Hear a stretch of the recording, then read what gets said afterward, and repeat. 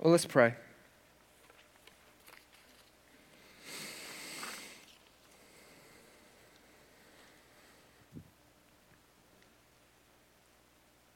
Father, I ask that this Sunday morning that church would be more than something that we simply just do,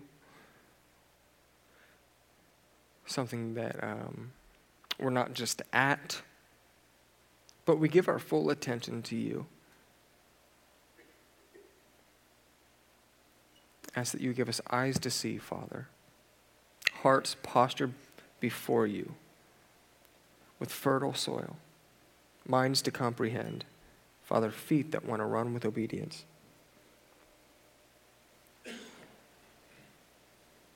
May we walk out of here different. May we walk out of here worshiping you.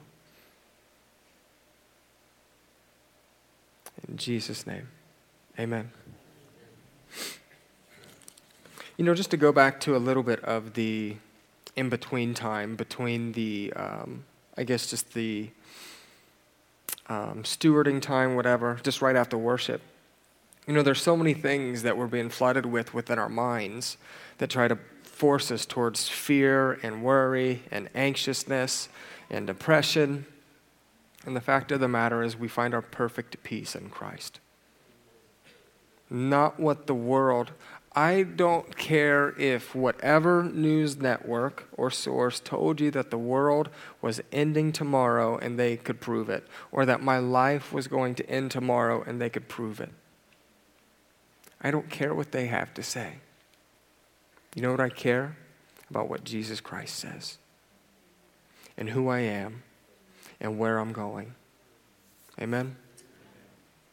So living that out becomes more complicated. It gets really complicated because you hear these things and then you start to worry about them. Well, what about my retirement? Well, what about this and what about that? It's all in Christ's hands. So, we're back in Exodus. We're trekking through it.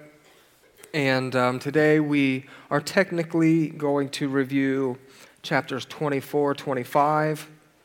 And Mark, wave your hand.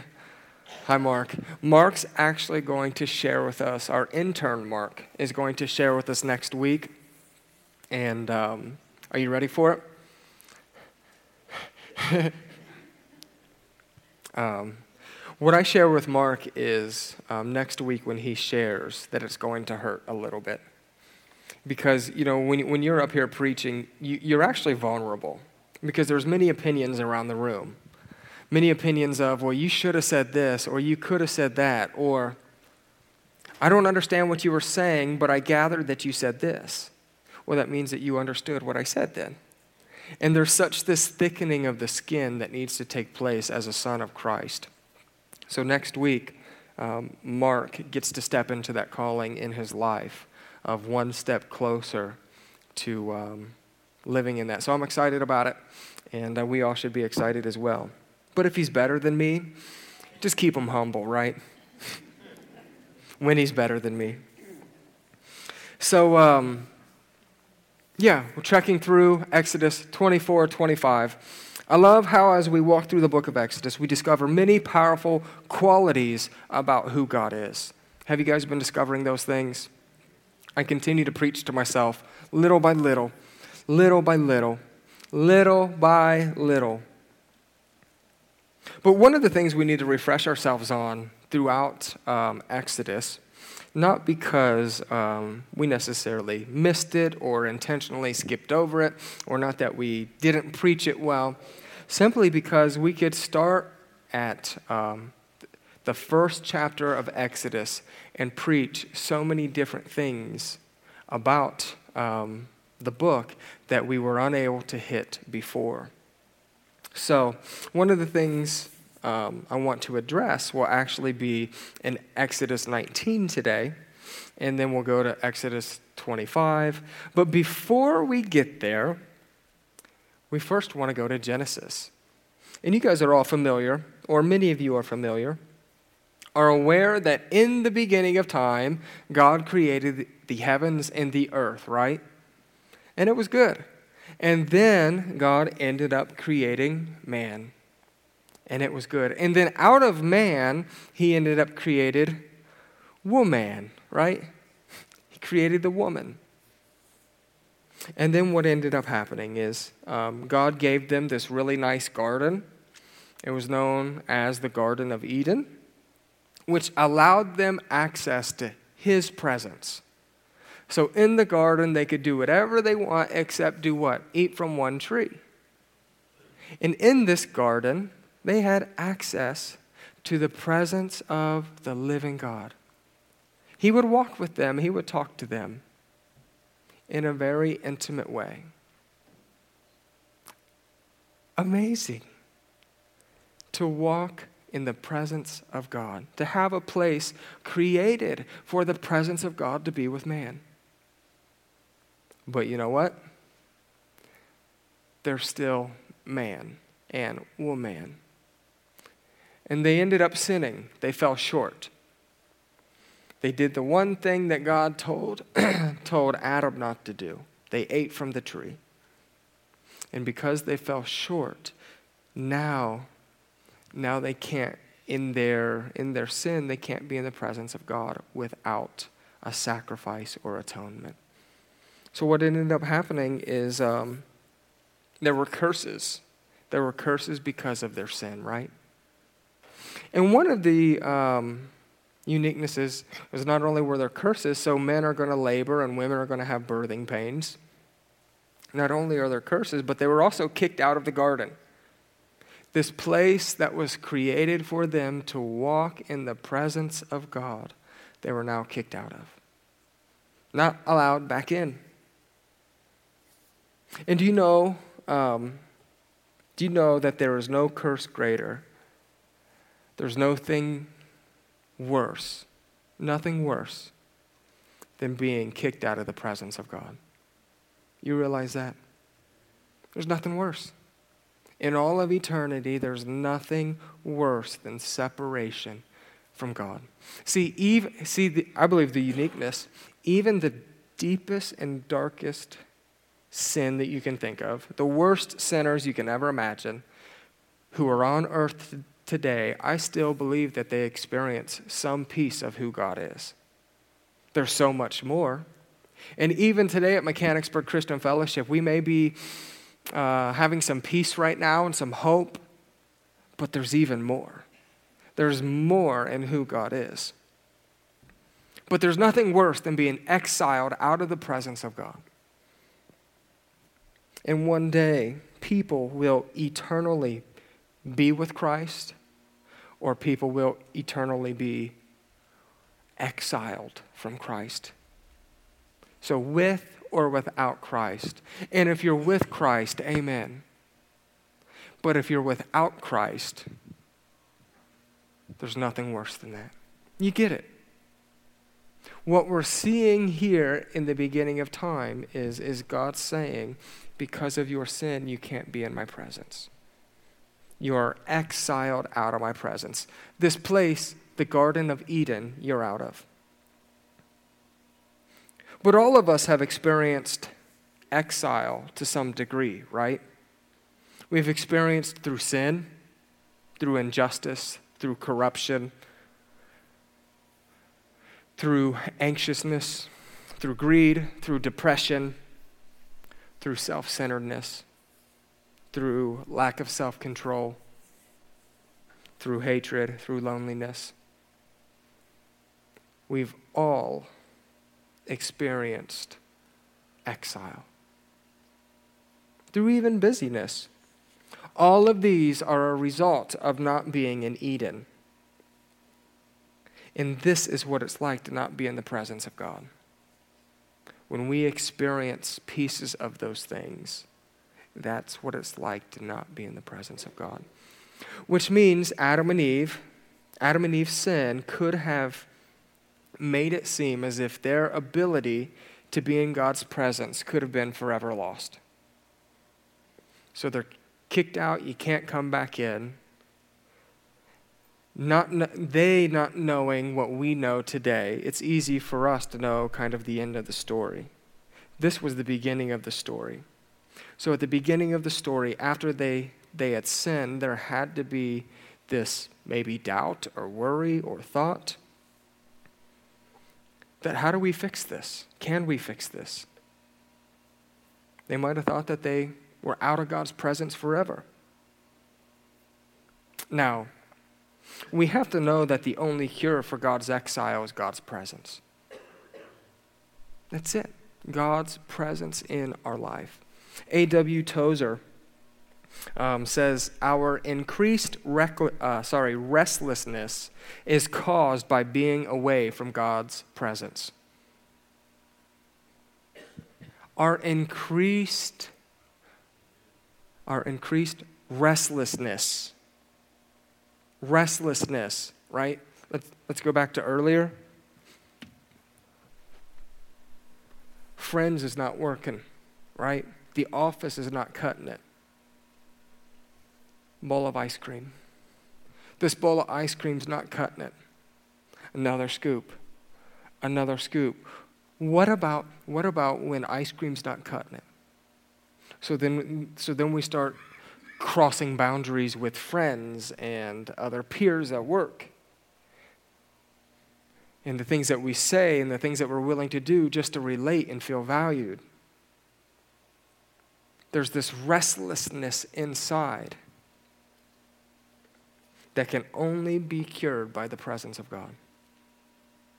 So quit searching other places. See, we get caught in this moment where we feel like we have to earn God's presence, that we have to do something right, that we have to pray the right way or say the right thing. It's actually, God's always here. It's not that we can't experience His presence. It's usually that we're unwilling to let go of. Our inability to let go of things is keeping us from the presence of God. See, many of us want both. We want to toe the line of I want the world and I want Jesus. And when we want to toe that line of God, I want you, but I want the world, then there's a good chance we're not going to have that experience that we're longing to be in the presence of God. So, will we be willing to let go of those things? Nevertheless, God loves us so much that in spite of Adam and Eve's sin, that He had a plan. And His plan was put in place through a covenant with Abraham. And in His covenant, we see that God is going to restore His blessings to all nations. So God, through a covenant with Abraham, is going to restore His presence to all people. His relationship with all people. Many of you guys are familiar with that. But some of you might not understand the importance of the covenant of Jesus, the covenants throughout Scripture. So this covenant is going to bring restoration of relationship and access to His presence. So, now in Exodus 19. How many of you guys remember what happens in Exodus 19? We get to this big old mountain, right? Bigger than Yankee Hill. And one of Mechanicsburg's claims to fame, the second highest place in Ohio. And you can actually see Columbus, Ohio from there. Anyone ever done that? 1, 2, 3, 4. Guys, what are you doing? What are you doing with your lives? I'm serious.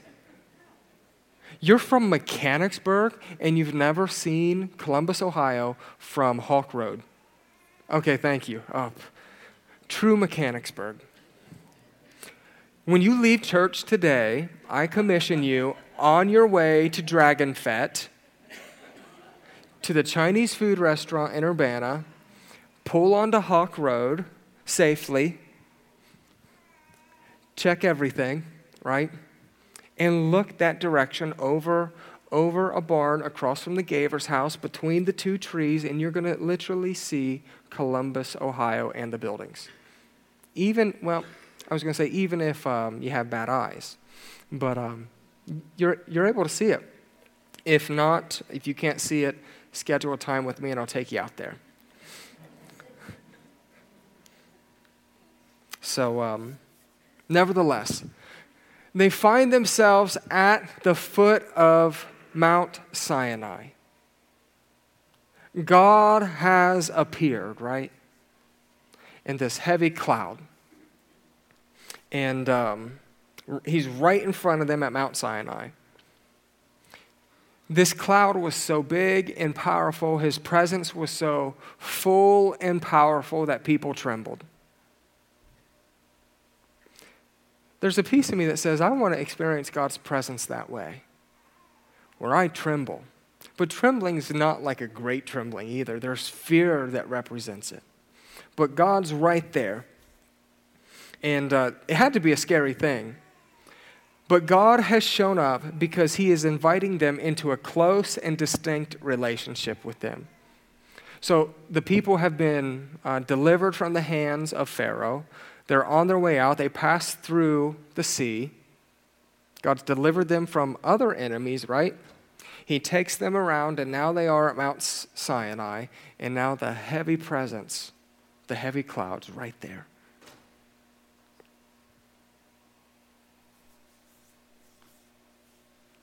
The word used for this close and distinct relationship is covenant. God wants to have a covenant relationship with Israel. And in chapter 19, we begin to see that. Now, a covenant is basically a legal agreement, right? I'll do this, and sometimes in the Bible, some of the covenants are, I'll do this, and you kind of don't have to do anything. It's just what it is. So one of those would be God's covenant with Noah. Noah built the ark, and then God's promise was actually the rainbow, right? The covenant of the rainbow. I saw one the other day, that I'll never destroy the earth. I'll never flood the earth like this ever again. Do you guys believe the Bible? Why don't we cry every time we see a rainbow? Because the science world wants to explain away where a rainbow came from. Maybe there are a few pieces to it, but God did it. If God didn't want there to be rainbows, God wouldn't allow there to be rainbows. But Noah had nothing to do. It was just, here's my covenant, I promise. Here's even a sign of my covenant. I will never flood the earth this way. And now we find ourselves the covenant with Israel. Now, in this legal agreement, God hasn't required anything of Israel thus far, other than for them to trust him. That's it, trust me.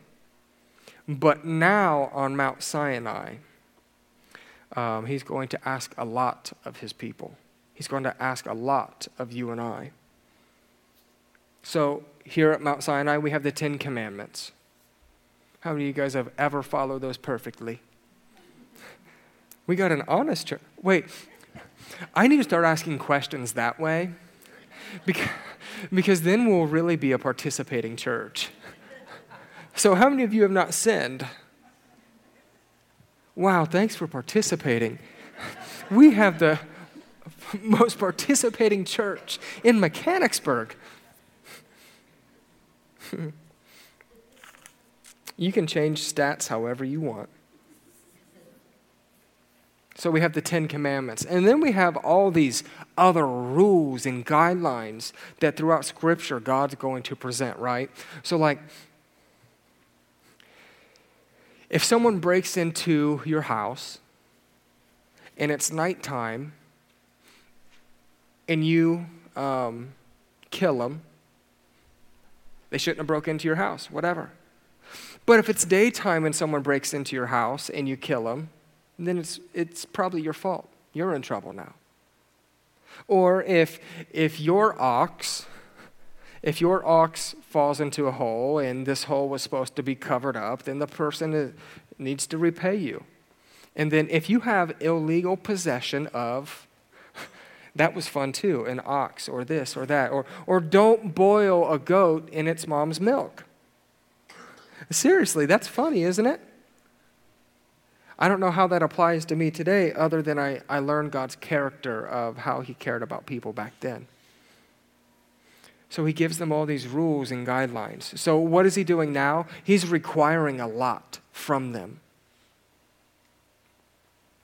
knowing because of his foreknowledge that none of them would be able to keep it perfectly.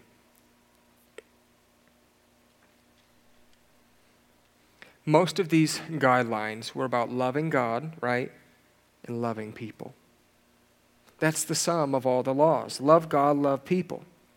And what God said throughout this covenant is, if they obey the commands, they will become the people who will represent God to the nations like priests. So if you obey it, look, you're going to represent me. To the nations, that's what you're going to end up doing. But, and actually in chapter 6, verse 19, it says this.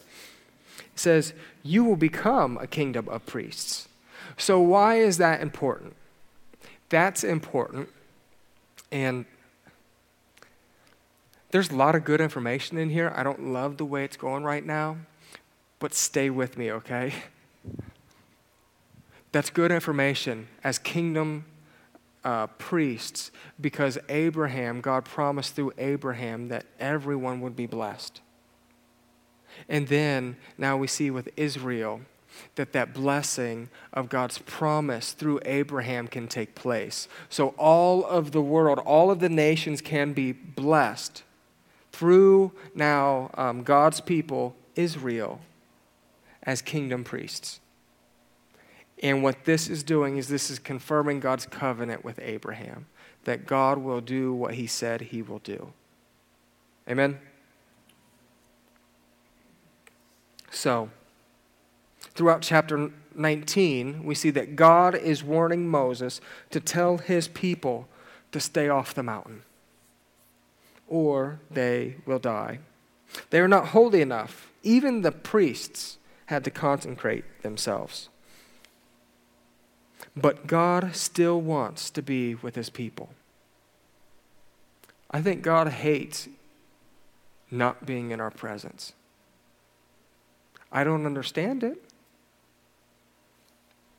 Why would this perfect God want to be with such a sinner like me? I can't even convince a human to always want to sit next to me. Right? Why could I convince a God? And actually, it's not about my convincing, it's just about who he is. So because of their lack of atonement, you can't come up and be in my presence. So many people there were not willing to go up the mountain to be in God's presence. So you know what God did is he decided that since we can't go up, he'll come down. So he's creating a plan now in Exodus 19 and then continued on once we get to 24 and then 25. He's creating a plan for us to follow to bring his presence from the mountain down so that we can walk and be in his presence and carry it wherever we go. So that's what he does. And that's the reason why God requires Moses to build a tabernacle. Because God is ready to take up habitation with his people again. So we see over the next several weeks and chapters extreme details about exactly how to build a tabernacle. And some more chapters about how exactly they built it. So we have a few people in here who could help us with that. You know, the Bobs. Any Bobs can do it. Ray could set up Wi-Fi in the tabernacle. There's people who could help build a building, right? It's not about just building a building, but it's about what God's doing in this building. Now, one of the key notes we must make about the tabernacle is it is the Garden of Eden imagery. When you are in the tabernacle, you are in the presence of God, like the times of the Garden of Eden. Many people skip over the tabernacle because you start reading about all these weird details, right? And you're like, what does this even mean to me? So it means something to you because it's about God's presence coming down to us and allowing us to walk in his presence. And this is the Old Testament, so it's allowing us a way to be in worship like the Garden of Eden back in the day. So maybe a thesis statement of the tabernacle could be, or a thesis, or just a statement about the tabernacle could be this. The mission of God is about his presence in all of creation. It's about his desire to bring his presence and invade all of creation. God wants to be in the presence of all of creation. So that's what he did. God wants to invade your life. He can't force himself. God wants to be in the presence of Mechanicsburg, Urbana, London, certainly West Jeff, West Liberty, Marysville, wherever we are, God wants to invade that area. And that's where we land today. The building of the tabernacle that is the host of God's presence. And so if you have your Bibles, Exodus 25. And Bill, we can bring that picture up if possible. This is just a simple layout. You might not even be able to see it or read anything, but I'm going to start reading a few things, going through it.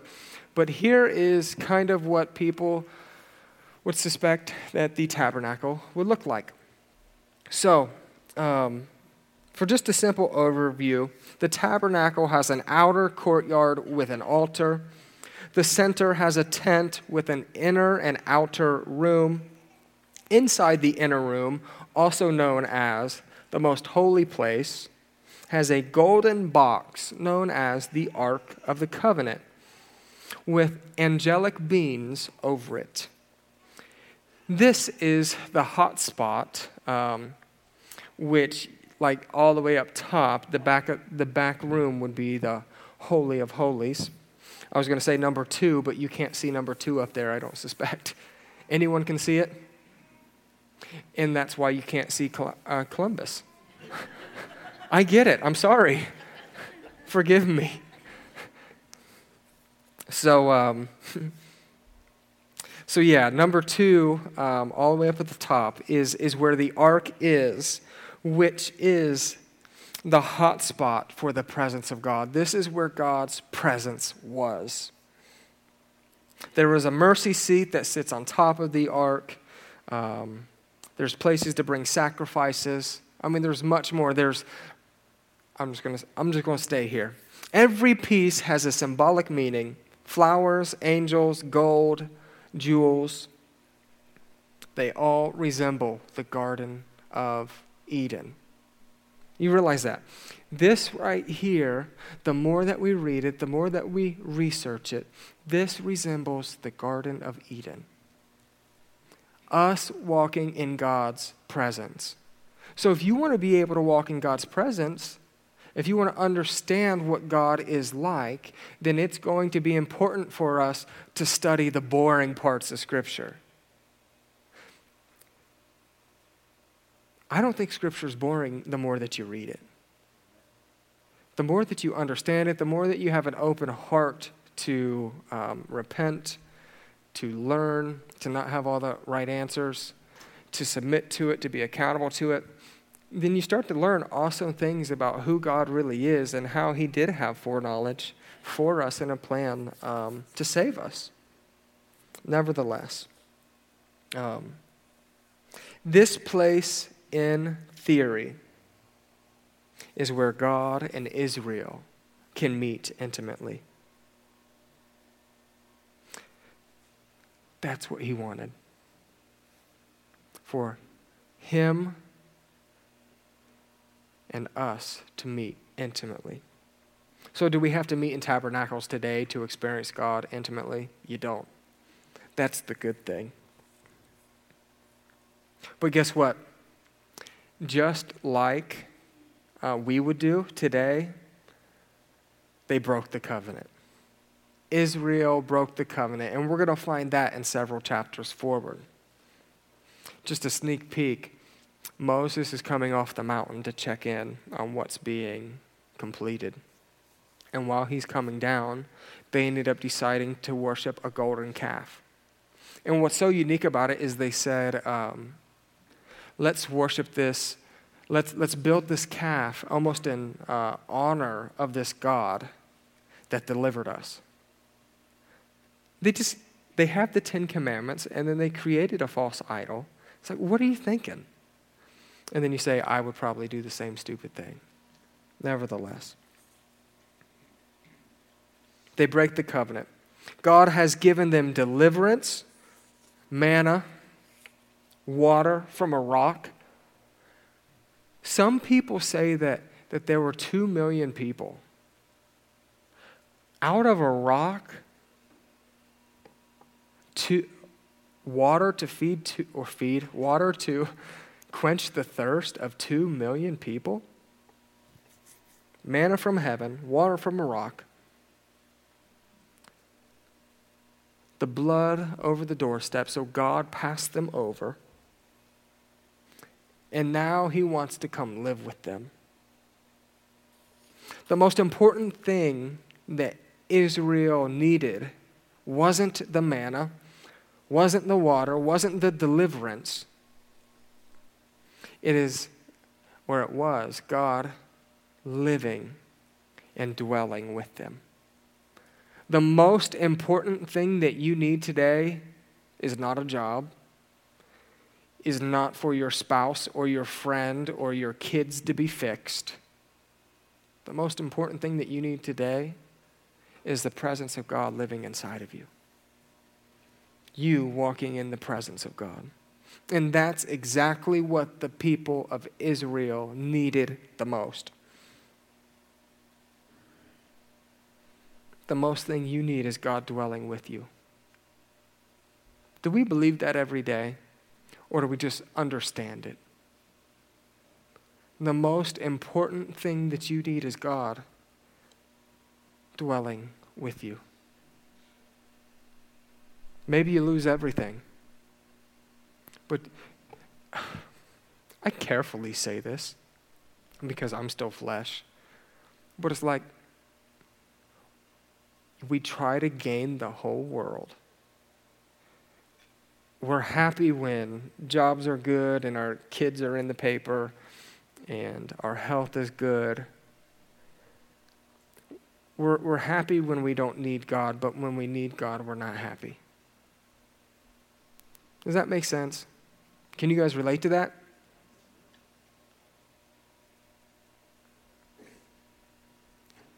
The most important thing we need is Christ. So if you lose everything tomorrow, it's going to hurt. But all that you need is Christ. And we're getting to the scripture, I promise.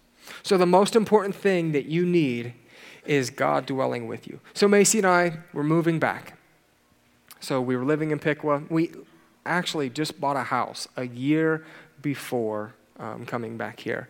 And we're like, well, how are we going to move back? So we ended up just buying a house. Now we're selling the house. We looked at 19 houses in this area. And what we discovered, and I say this carefully, but honestly as well, what we discovered is as we looked at these 19 houses, you learn a lot about people, right? So there were 2 houses that we tried to buy in this area, literally double mortgages. Someone got a double mortgage. So the first house, we're like, oh, they have like 24 hours or 48 hours. We're going to get this house.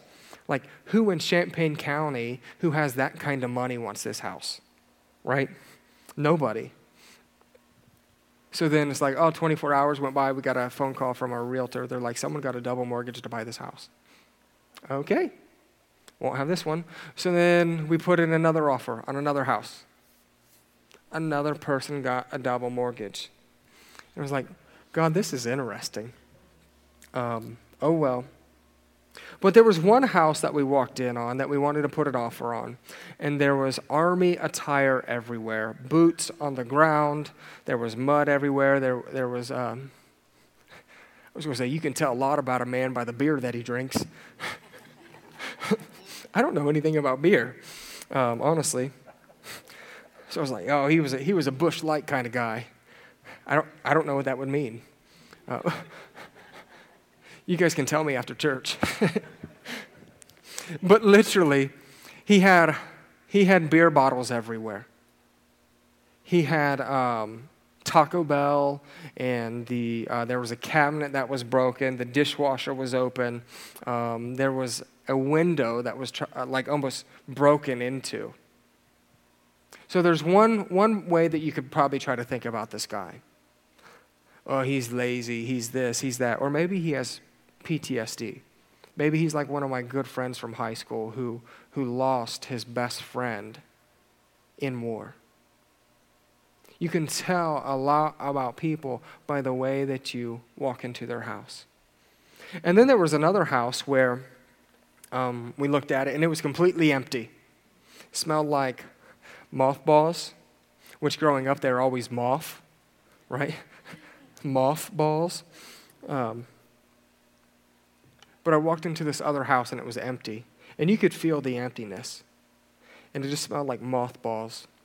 And there was a pod out front that was sitting there and sitting there and sitting there. No cars there, and they said the person hasn't been living here, just empty.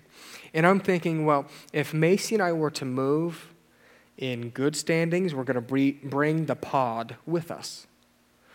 Well, this house was on the market for over a year, and that pod never moved. So then you say, what's going on? Why is this house for sale? What's in that pod? Can they not afford to bring that pod with them? You can learn a lot about people. And then there were houses that had a lot of family pictures everywhere. They basically had a picture of their baby at this age and then this age and that age, and then they spelled out their name nice and neat with the kids' pictures, like Miller, so David and Nick and Heather, and then Mark and Phyllis, and that all completed the M, so they had that all throughout their house. And then some of you have been to Macy and my house. So when you guys came to our house, then you guys probably learned a little bit about us, didn't you? That's right. You learned a little bit about us, didn't you, Ron? Now, whatever you wanted to conclude, you can say, well, maybe they're neat, or maybe they're dirty, or you could say maybe they're OCD, or those dogs are nuts. I was able to show you guys Shady Bowl around the island. But you learned about us. I share that to say the construction of the tabernacle, the details of it, the pieces of it, allow us to know who God is at a greater level. And if we continually just fly by it and not read it, then we're missing a key piece that's threaded throughout Scripture of who God is. God wants us to learn about who He is. I'm not going to get to the rest today, but that's okay. So we're going to get through a piece of it. 25, verse 1. The Lord said to Moses, "Tell the Israelites to bring an offering. You are to receive the offering for me from everyone whose heart prompts them to give." That sounds familiar. These are offerings you are to receive from them: gold, silver, and bronze, blue, purple, and scarlet yarn, and fine linen, goat hair, ram skins, dyed red, and another type of durable leather, acacia wood, olive oil for the light, spices for the anointing oil, and for the fragrant incense. on onyx stones and other gems to be mounted on the ephod of the breastpiece. Then have them make a sanctuary for me. I will dwell among them. Make this tabernacle and its furnishings exactly like the pattern I will show you. So God gets to choose, right? Because he's God. Do it exactly how I tell you. So what can we learn about God's presence from this piece, this paragraph right here? Well, verse 2. In verse 2 where it says, tell the Israelites to bring an offering. You are to receive the offering for me from everyone whose heart prompts them to give.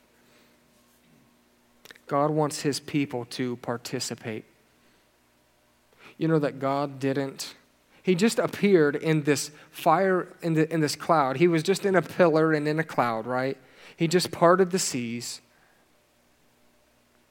He just delivered the people from Pharaoh. Now he's asking for your help. God doesn't need your help. God doesn't need my help. Now, don't hear that as if you don't need to participate. But you know what God loves? Your willing participation.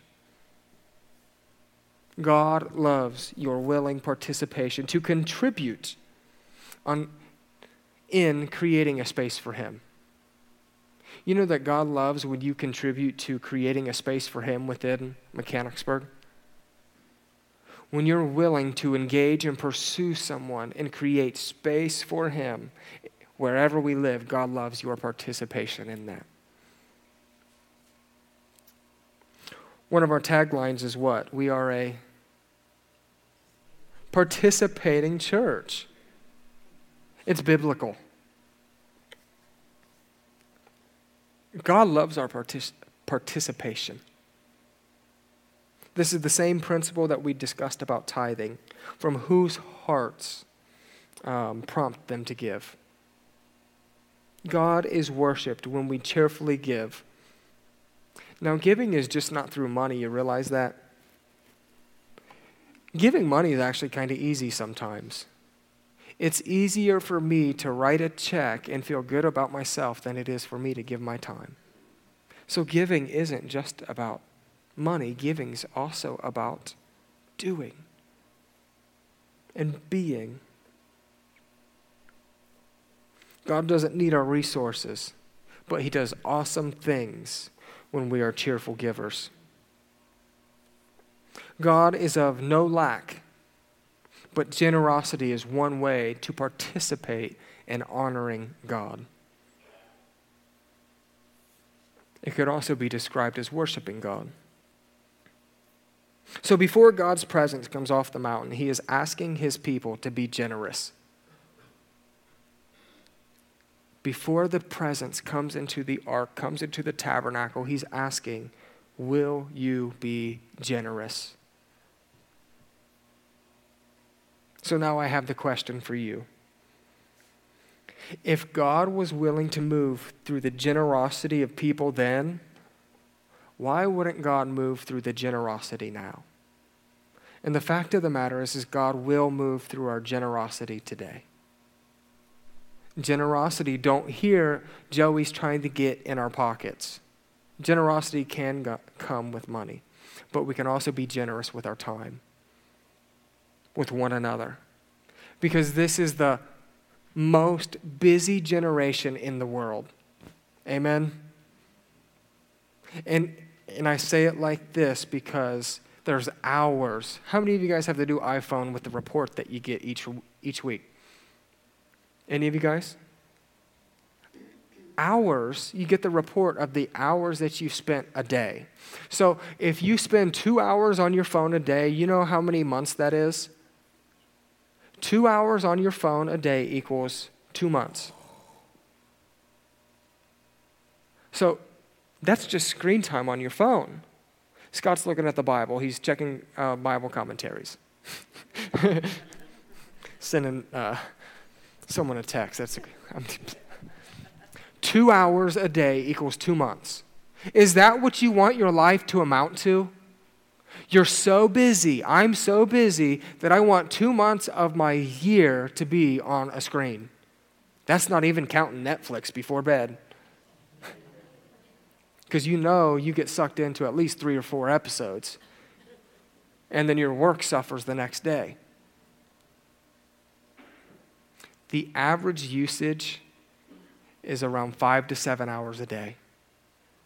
There is a generation of people who are doing nothing on their phones for four months a year. Parents, I'd start putting codes on them. We have time to be generous with our time. That peace that you're looking for is not going to be found on the phone. It's not going to be found on Netflix. The recovery that you need is not going to be found on Netflix. It's not going to be found on your phone. The peace and the joy that you need is only found in Jesus Christ. And if you continually spend 4 months in 1 year without reading the Bible, that's a problem. Earlier, like when I first got married, I was still in the bachelor stage of playing video games. And then you get married, and then you learn like, oh, if I still want to be married, I better give this up real quick.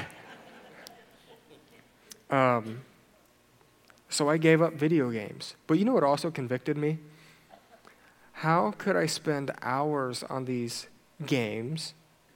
And now kids are like, well, I want to be a professional video game player, so I'm practicing, Mom. I wish I had that excuse. Because professional video game players get paid a lot of money. But I was also convicted that I would spend so much time on these video games and not read the Bible. See, we can get caught up in everything that doesn't matter. And everything that does matter, we throw off to the side. I say that to say you have time to be generous. We have time to be generous to our community. We have time to be generous at the church with one another. It just means you might need to cut out Netflix. God is worshipped when we cheerfully give. So, I'm trying to find my spot here because we need to wrap up. So the better question is this. How generous are you willing to become for the sake of Mechanicsburg? For the sake of your communities? Souls saved. How generous are you willing to become for souls saved? We can talk about it. We can be emotional about it. But when the rubber hits the road, how generous are you willing to be for souls impacted here within our communities? As a body of believers, are we willing to be so generous that our community is brought into the presence of God? God desires people who want and are willing to pour into His plan in making His presence known. That's what happened before Moses came down. He asked his people to be generous. And because his people were generous, the presence then came. We're going to wrap up because we're past time. I encourage you to read the rest of Exodus 25 today, not tomorrow. The better details of the tabernacle come next. We have the ark and we have the mercy seat. We have these crazy things called the cherubims. And there's great debate in Scripture who they are or what they are. But please go home and read Exodus 25. But it was out of people's generosity that then the tabernacle was built. And guess what? This wasn't bring what you had left over. This was to bring fine quality pieces. So let's pray.